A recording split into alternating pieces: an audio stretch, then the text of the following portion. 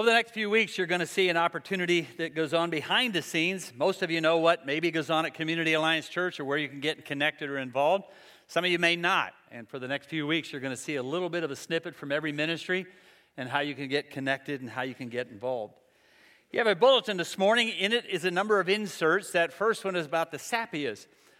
You are a part of the Christian Missionary Alliance, which takes the gospel of Jesus literally to the ends of the earth with 700 missionaries in 60 countries. And every so often, those that we partner with or are close to come, share their story, share their journey, share how you can be involved in that. And this week, they're going to be here speaking next Sunday, here on Thursday night, for those of you who'd love to come and be a part of that. We're also a part of a district, and the Great Commission women of our district in the Christian Missionary Alliance in Western PA are going to have a conference here at our church. And Wanda Walborn, one of the most gifted speakers you'll ever hear, going to be here for that. And that information is in there as well. Been a long journey over the last couple of weeks. A weekend ago, we were at Man Camp, and then Sunday I left for Orlando, Florida, to be a part of the planning for Life 2019, which is a gathering of 5,000 high schoolers from around the country and around the world who are coming to really be in tune with God, learn from one another, learn from Him, sing, celebrate, and recognize you're not alone in some of these churches that are somewhat isolated. And we're a part of that. And we've got 75 from here that are going. Pray for them. If you're a part of that, we'd love to have you go. We'd love to have you help with us if you can as a volunteer. And really, if you're not going yet and you're in high school, you've got to find Evan or Beth and talk to them about going. A lot of other information in your bulletin as well. If you're in a serious relationship or you're engaged and want to get married here, but you want to know what does it really take to have a marriage that lasts a lifetime? Going to share that on the 31st of March, but you got to sign up ahead of time online so that we know how many to expect and anticipate. You don't have to be engaged to be a part of it, but in a serious relationship and you want to know what does it take to have one that lasts forever. I got to believe that's what you want, and we're going to talk a lot about that. I want to ask you a question this morning. If someone came up to you and said, I'd love for you to join my team. Follow me wherever I go, learn everything you can.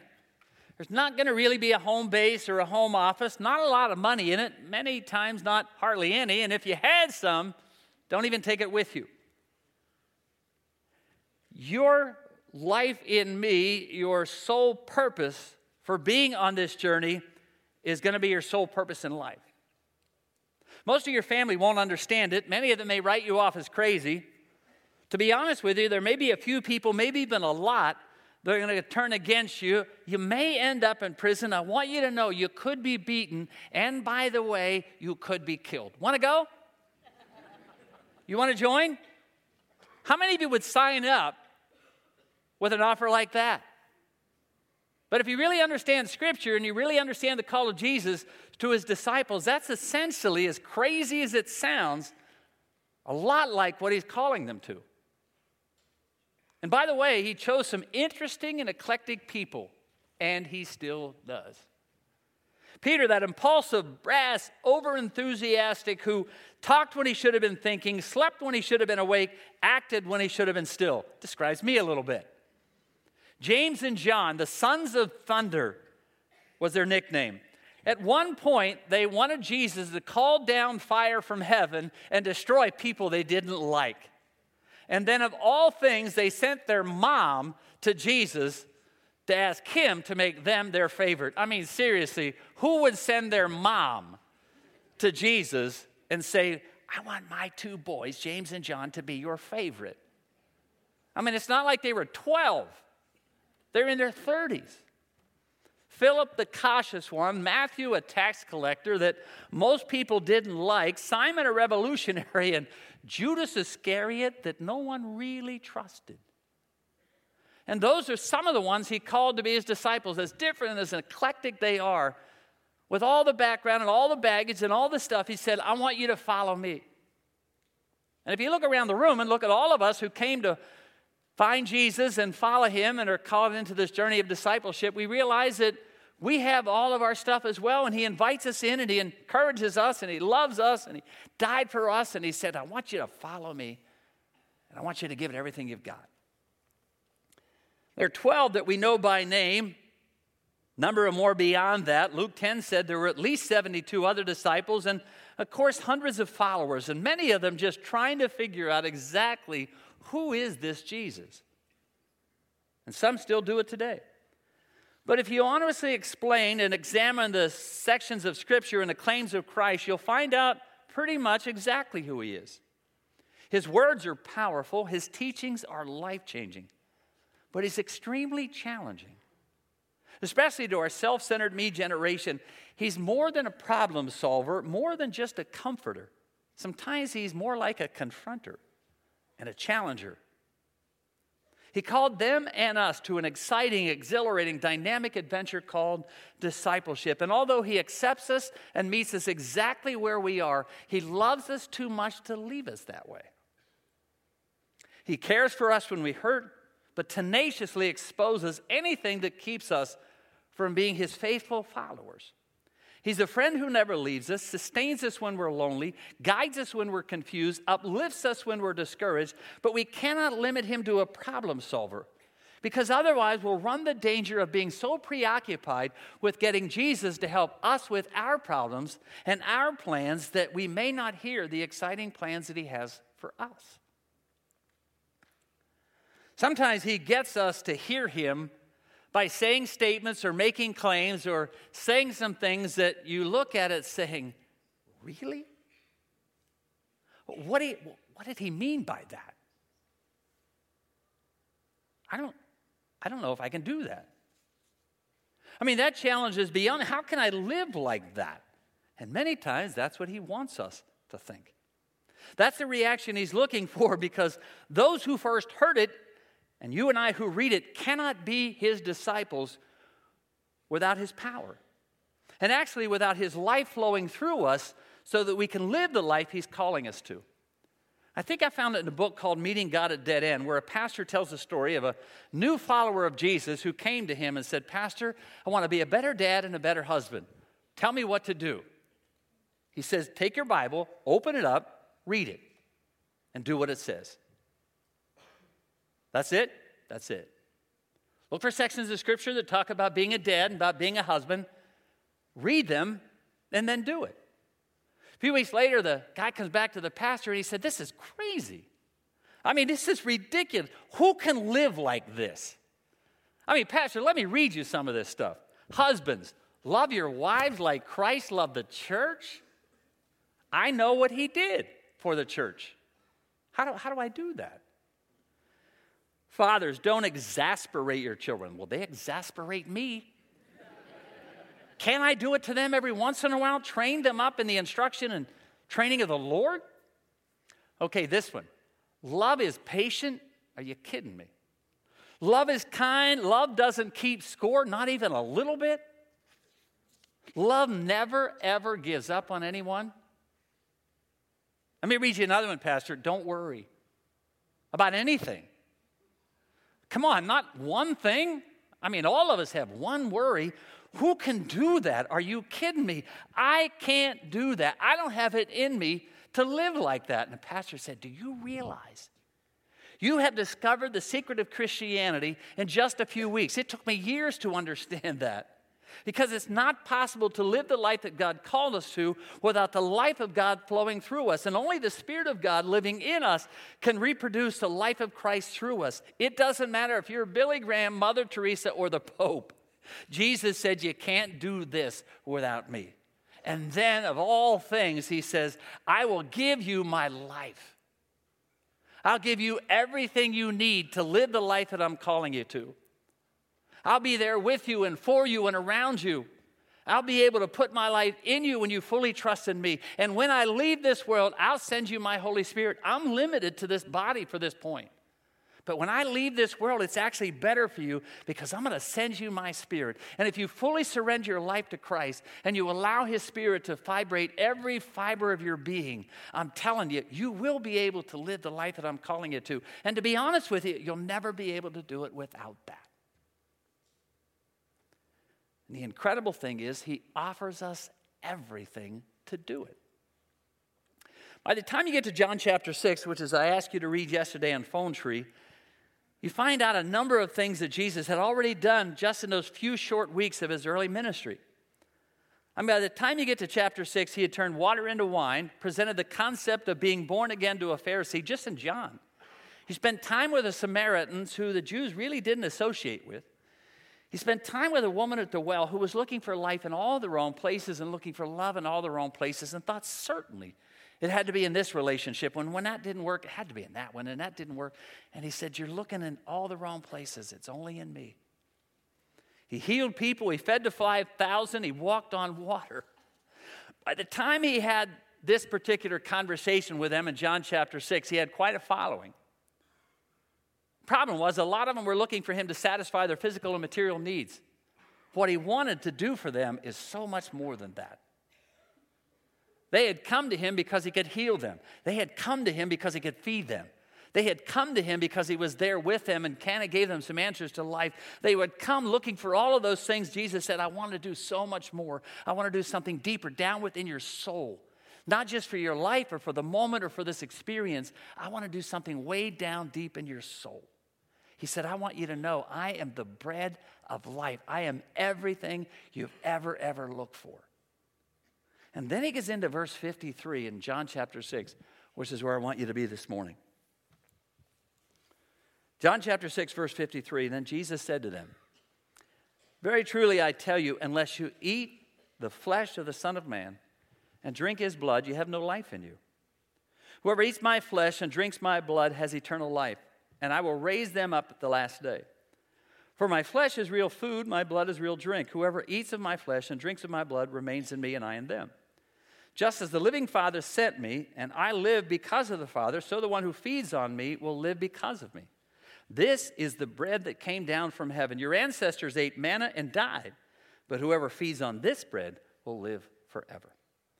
Now, what I would love for any of you to do this morning is to volunteer to be the one to come up here now while I sit down and you explain this section of Scripture to the audience. Any volunteers? This is a really difficult section of Scripture. It's one that maybe you've heard before about, maybe you've never really fully understood. But I got to believe that a lot of us grew up in context where this section of Scripture was used as an opportunity for you to understand what communion is all about, and you weren't really sure if you fully grasped why he would say it this way based on what you were celebrating in communion. How many of you grew up in cultures or churches or other denominations where you heard the concept transubstantiation or consubstantiation? Any of you? How many of you went to catechism class? You should have heard those terms. Or at least, yeah, some of you going, really? You may have not heard the terms, but you would have heard the concepts explained because they would have talked to you about the sacrament. One of the many sacraments they celebrate in those particular contexts where when you come to this particular aspect and you talk about the body and blood of Christ, they will tell you that the substance of the two things that you have in your hands that you see in front of you really are literally the body and blood of Jesus. And others will say to you in transubstantiation that they are the same, they are identical, and others will say to you, well, it looks like bread, it looks like wine, but it also is the body and blood of Christ. Consubstantiation is the idea that at the same time it is both the bread and the wine and the body and blood of Christ. Transubstantiation is the idea that may it look like bread and wine, it's not. Now does that sound familiar to any of you? A few of you as well. What you need to fully understand that here at our church, we don't really hold to either one of those concepts. Now, I don't want you to go home after the service today and say, Mom, Dad, Grandma, you were wrong, and Pastor Denny told us what we do here this morning is the right way. I do not want you to do that at all. What I want you to do is to fully understand why we do it the way we do, because you may have grown up in another context where you didn't fully grasp what it was you were doing, and somebody talked to you about when they held up that bread and held up that cup or held up that goblet, it literally became the body and blood of Christ. And so now you come here and you find us not talking about that at all, and you also wonder why we don't do it every week, because some of you grew up that way. Scripture never tells us how often to do it. What it does say is every time you do it, whenever that is, remember me, he said. Remember what I did for you on the cross. Remember what I did for you when I shed my blood. Remember what I did for you when I gave my life. And in that particular context, Jesus took the two simplest elements that he could have given, bread and cup, And he said to them, I want this to forever stand as a symbol of what I've done for you on the cross. And every time you hold that bread and every time you hold that cup, I want you to remember where you really, genuinely, honestly get life. It is for me and me alone. And I want you to know how much I loved you, so that when I say God so loved the world that he gave his one and only son who gives you life, I want you to understand what it costs for me to do that. I want you to understand how much I love you. And I gave you everything. It is the two simplest things that Jesus could have ever used. Every single meal, they had bread and they had wine, every single meal. So it wasn't out of the ordinary for them to have these two things. What was extraordinary is he took those two ordinary things and used them as symbols that will forever stand in time as to what he did for us on the cross. Now, when you come here on Sunday morning, you see us share it in a few moments at the end of the service, and we pass it around, and you look inside, and you see that bread, and you see that cup, and you come from the background in other contexts where you've heard that it's the actual body and blood of Christ, and you wonder, well, what then is this? What this is really good, tasty bread and Welch's grape juice. That's what it is. And for some of you, you know that, but you don't really understand the concept or the context behind it because you've heard it used in the context of this particular section of Scripture. We've tried a number of different breads, and this is one of the best that we've ever had, and it really tastes good, and it's Welch's grape juice. In our last sanctuary, way back there, in the other place, we used to have a kind of a tradition where the pastors would sit up front by a communion table, and we would call the elders. In most cases, there was only the elders that would do that, and we pastors would hand them the tray, and they would take it out, and they would serve you. Here, just because of sheer numbers and volume, we have so many communion stores that come, a couple are elders, all are not, and they just serve you the bread and serve you the cup, and you see it all in one tray. We were there in that particular context, and at the end of the serving of the communion, they all came forward, and they faced us sitting here, and one of them on this end looked at me as he was standing there with a tray, and I went to take it from him and said, we ran out of bread. He said, we ran out of bread, but he whispered it. And I said, it doesn't matter. Take the doily, tear it up. It tastes the same.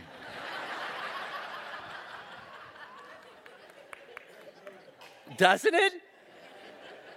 I mean, have you ever been in a context where you're going, I can't swallow that. So I said to him, tear it up, it tastes the same. And he started to laugh. Now, this is a very staid and stoic man, and he's standing there back to the audience, and I could see the tray shaking like this, and I'm thinking, I got to pray right now.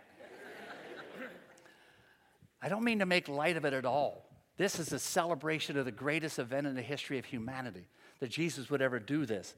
But sometimes we get so confused with the elements and so confused with the concepts because of the diversity of our background that we forget the significance of this moment. And I realized a few weeks ago as I was putting this together, I don't think I've ever really talked specifically about this section of Scripture and why we do what we do and why we do it with such significance and such power, but also such celebration. And we don't believe that it actually becomes the body and blood of Jesus, but it symbolizes exactly what he did for us on the cross when he said, I'm offering you my life. The world's going to tell you you'll get life in so many other places. I am the bread of life, Jesus said. You're not going to get life from people, from things, from stuff, from accolades, from likes on your cell phone. You're not going to get life. It's only going to get life from me. And then once you fully understand life from me, I'll be able to help you with all those other things you're looking for in life. And I want you to fully understand that no matter how much baggage, how many bags you bring to me, no matter how much stuff has gone on in your life, no matter how bad your past was, I want you to know that I shed my blood. And when that poured out of my side, it represents the fact that your sins are completely washed away by my blood. It's incredible. No matter what I've done, no matter how bad I've been, no matter how much stuff I'm carrying in and handing it to Jesus, he takes it and washes it all away, never ever to bring it up again. I cast your sin, he said, as far away as the east is from the west. How far is that? No one knows. It just keeps on going. So that's why it's such an incredible celebration. This, every time I hold it, reminds me, this is where I get life. Not from all that other stuff that the world tells me I got to have to really find satisfaction in life and all the things they try to sell me. No, it doesn't come from any of those things. It comes from him, and then out of him will flow all the other things you're looking for. And when I come to him and I hold that cup, I recognize again that I have been forgiven of all my junk. And although somebody may remind me of it and somebody may tell me about it and the enemy may whisper in my ear, who do you think you are? I know what you've done. You can say, yep, I know too what I've done, but I also know what Jesus did. And I'm going to celebrate that fact every time I hold this and every time I do that. When Jesus gets to this point in John chapter 6, they understood it. You and I may look at it, and I do too as well, every time I get to this point, and I don't remember if I've ever preached on it before, most of it because it's such a hard concept to fully wrap around my mind. They understood it because they knew what it really meant. They knew that it meant total commitment to the task of the leader, the one they were following. Kind of like I've given it my all, or what your organization says, I want you to give your lifeblood to this job. I want you to give your life blood to this organization. Jesus said, I've given you my blood. I want you to fully understand that you're only going to be able to find satisfaction in what I do. He was calling them to accept him completely as God's son and commit their lives totally to him. In exchange, he promised to completely satisfy their spiritual hunger and their spiritual thirst and life after death. Why wouldn't anyone want that? You know why? Because they fully understood that what he was asking for them is to let go completely of the control of their life and put everything, every single aspect of their lives into his hands and under his control. And if we're really honest, we're not sure if we fully want to do that. We love having Jesus as our Savior.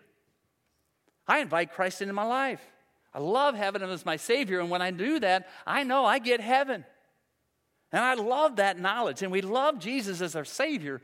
What he's talking about here and in this section of Scripture is Jesus as our Lord,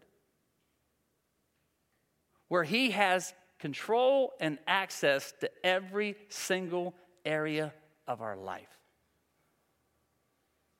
When you go to some other churches, maybe you feel like, well, if I'm not a member of that church, or maybe they tell you that if you're not a part of this church, you can't partake of communion. Here, if you know Jesus as your Savior, you recognize that he was the Son of God, he died on the cross for my sins, and I've invited him into my life, then you're free to partake of this communion. You don't have to be a member. You could be here for the very first time, but you know that as Jesus as your Savior. You can take communion this morning. What he's talking about here and what I'm saying to you this morning is it's more than just understanding him as my Savior who died on the cross, and I get heaven as a result of that. It's understanding him completely as Lord, where he gets my finances, he gets my kids, he gets my marriage, he gets my job, he gets everything from me. And I take my hands off and I submit everything to his control. And then I let him run my life. And so that when I'm wrestling or deciding about my finances, I seek his guidance and direction. When I'm trying to figure out how to do this job or that job or even seek this job, I let him tell me what to do. I spend time in his word. I spend time in conversation with him. When I'm wrestling with my marriage or trying to figure out my kids, I make sure that I've submitted them to him. I make sure that I'm doing everything I can and taking my responsibility seriously. But I'm also recognizing that as I do the best that I possibly can, I'm leaving their destiny in his hands, as difficult as that is, to make sure that I trust him in that. And if they decide to go halfway around the world and serve him in the most remote place on the planet, I trust him because they're in his hands, and my life is in his hands. That's what he's calling us to. Total surrender is the real secret to fully, completely receiving his power so that we can live fully with everything he's given us and everything he asks us to do. Anything other than that is living way beneath our privileges. I'm sure at some point a pastor, maybe me, has told you the illustration about Hetty Green, who when she died left over $100 million, never used any of it, and never gave any of it away to anybody else or to help anybody else. Her life was a constant struggle. She ate cold oatmeal to save on fuel. Her house was never warm. Her son needed attention for a growth on his leg, and she delayed it trying to find a free clinic until her son's leg had to be amputated. She lived by it like a pauper when she was so incredibly wealthy. And we look at all of that and say, who would do that? There are a lot of people who have so much access, so many things that God wants to do in their life, and they live way beneath their privileges. I love having you as Savior. I do. I really do. But, man, you want everything? And he said, yeah, but got to understand, when you give me everything, I will give you more than you could possibly imagine. I'll give you more than you can hold. He offered them life, and it meant that I would take my nourishment from him. I would find my value in him, not what people said about me, not how many likes I got or how many followers I had. I would learn to take my value from him. And this speaks to me as much as anybody else. By Sunday night, I'm awful as a pastor unless somebody said that was a good sermon. Now, don't all of you text me and say it was really good this morning, because it won't mean quite as much. And so every time I look at a section of Scripture like this, I'm reminded again that I've got to find my nourishment from him. I've got to find my life from him. I've got to find my value from him. And what it is that he's called me to do and what he loves about me. That his life flowing through mine. That I learn to love like he loves, forgive like he forgives, heal relationships like he does, serve sacrificially, unselfishly, not about me, but about him. How do we do that? We let his lifeblood flow through us. The Hebrews who heard it, they knew exactly what it meant. They went all the way back to Moses when he talked about the same thing, that his blood was life and it was forgiveness, and there was a constant necessity of being in continual unison with him. This section of Scripture reminds us of John 15. Jesus said, I am the vine, you are the branches. You're never really going to do everything you need to do. You're never going to be everything you need to be unless you take all of your nourishment from me. But you got to stay with me and in me to be able to do that. Because without me, you can't do anything. I am the vine, you're the branches. He who abides in me will bear a lot of fruit. It is more than just asking, what would Jesus do? Because then, to be honest with you, it's about doing things. What he's talking about here is being Christ-like, not just doing Christ-like things. Do you get the difference? So often we say, what would Jesus do? And then it becomes about doing things. So we're looking for what we can do. Jesus said, I get that, and I love that you want to do that. What I want you to understand is how to be like me. Because then once you fully understand that, submit everything to me, you will indeed do those things, but not to get my attention, but because of my relationship with you. Jesus served rather than demanding to be served. He loved the unlovely. He forgave those who, according to our standards, don't deserve forgiveness. He ministered to the sick and the suffering. He touched lepers. He befriended the outcast. He invited anybody and everybody with all their baggage and all their stuff, and how different they look and how different they are from the people that are sitting around you this morning. He said, everybody who wants me can find me. Everybody who's so looking for me can find me. Come on. I have room for every one of you. People who look different than you and I, people who came from different backgrounds than you and I, people who don't do what you and I do on a regular basis, but who are looking for life and looking for the answers to life. And he said, I've got room for everybody. The question always is, do we? When a lot of people heard Jesus talking statements like this specifically, they would say, this is too hard. This is too hard. What you're calling us to be like you, to love the unlovely, to reach out to those who I don't think deserve your forgiveness, to be able to invite everybody, this is a little bit too hard. As a matter of fact, I'm not sure if I want to let go of some of these things. I'll give you most of the control of my life. I'm not sure. There's these 2 or 3 things I want to hold on to. I'll never tell you that I don't think you can handle them. I know you can. But I just feel like I need to hold on to them a little bit longer. And a lot of people began to leave. His Nielsen rating went pretty well down after that statement. And then he looked at his disciples and said, so what are you going to do? And Peter said one of the sections of Scripture that stand out for me in all time. What he hopes, Jesus now, that you and I would say as well. where else can we go? Where else can we go? Where else would we find what you offer us in life? Where else can we go? Because you have the answers to life. You have the answer to everything that we've ever been looking for. You have the answers to what I'm looking for deep down in my soul, not in my day, not in my routine, not in my soul. You and you alone can do what everybody else says they can do. You're the only one that can really, truly satisfy. Where else can we go? Where else can we go?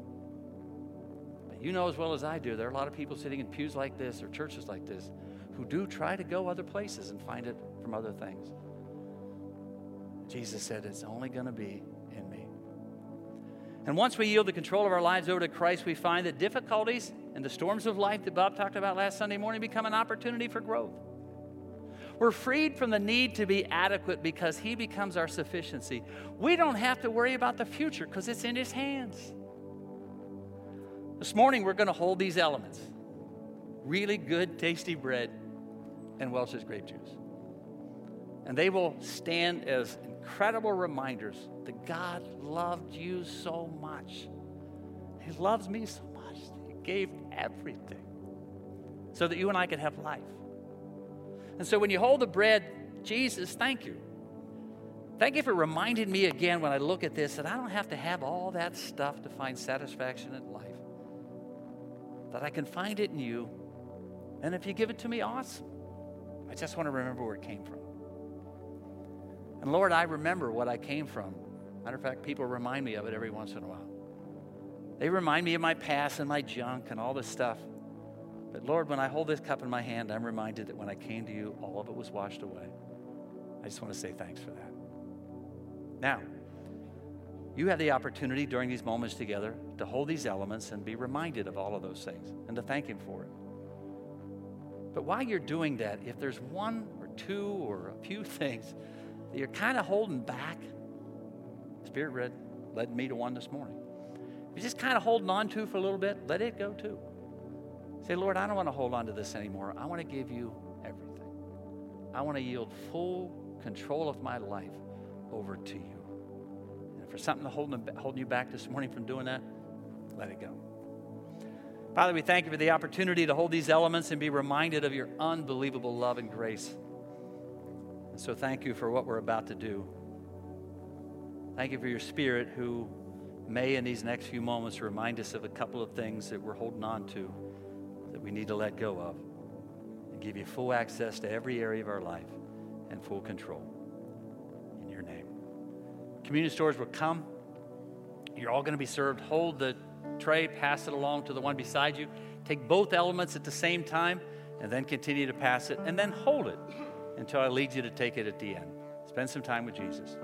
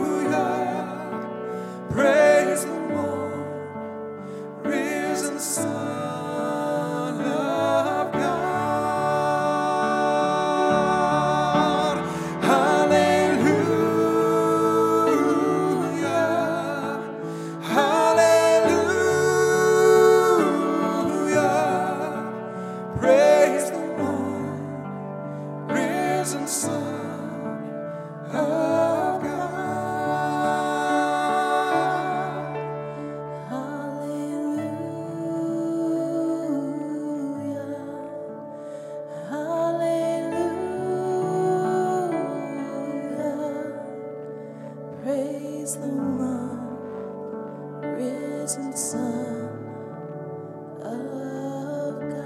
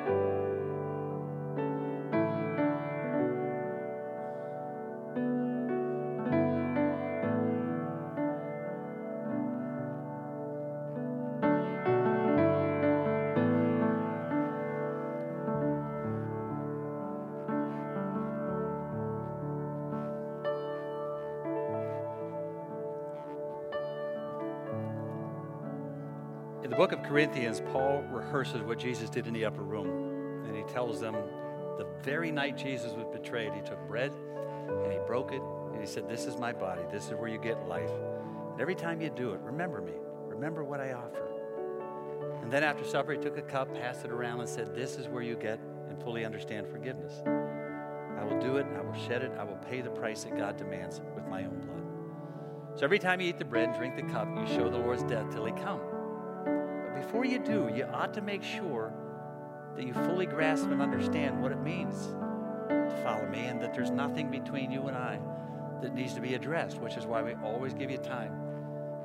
Spend some time with Jesus before you share it together, and then partake.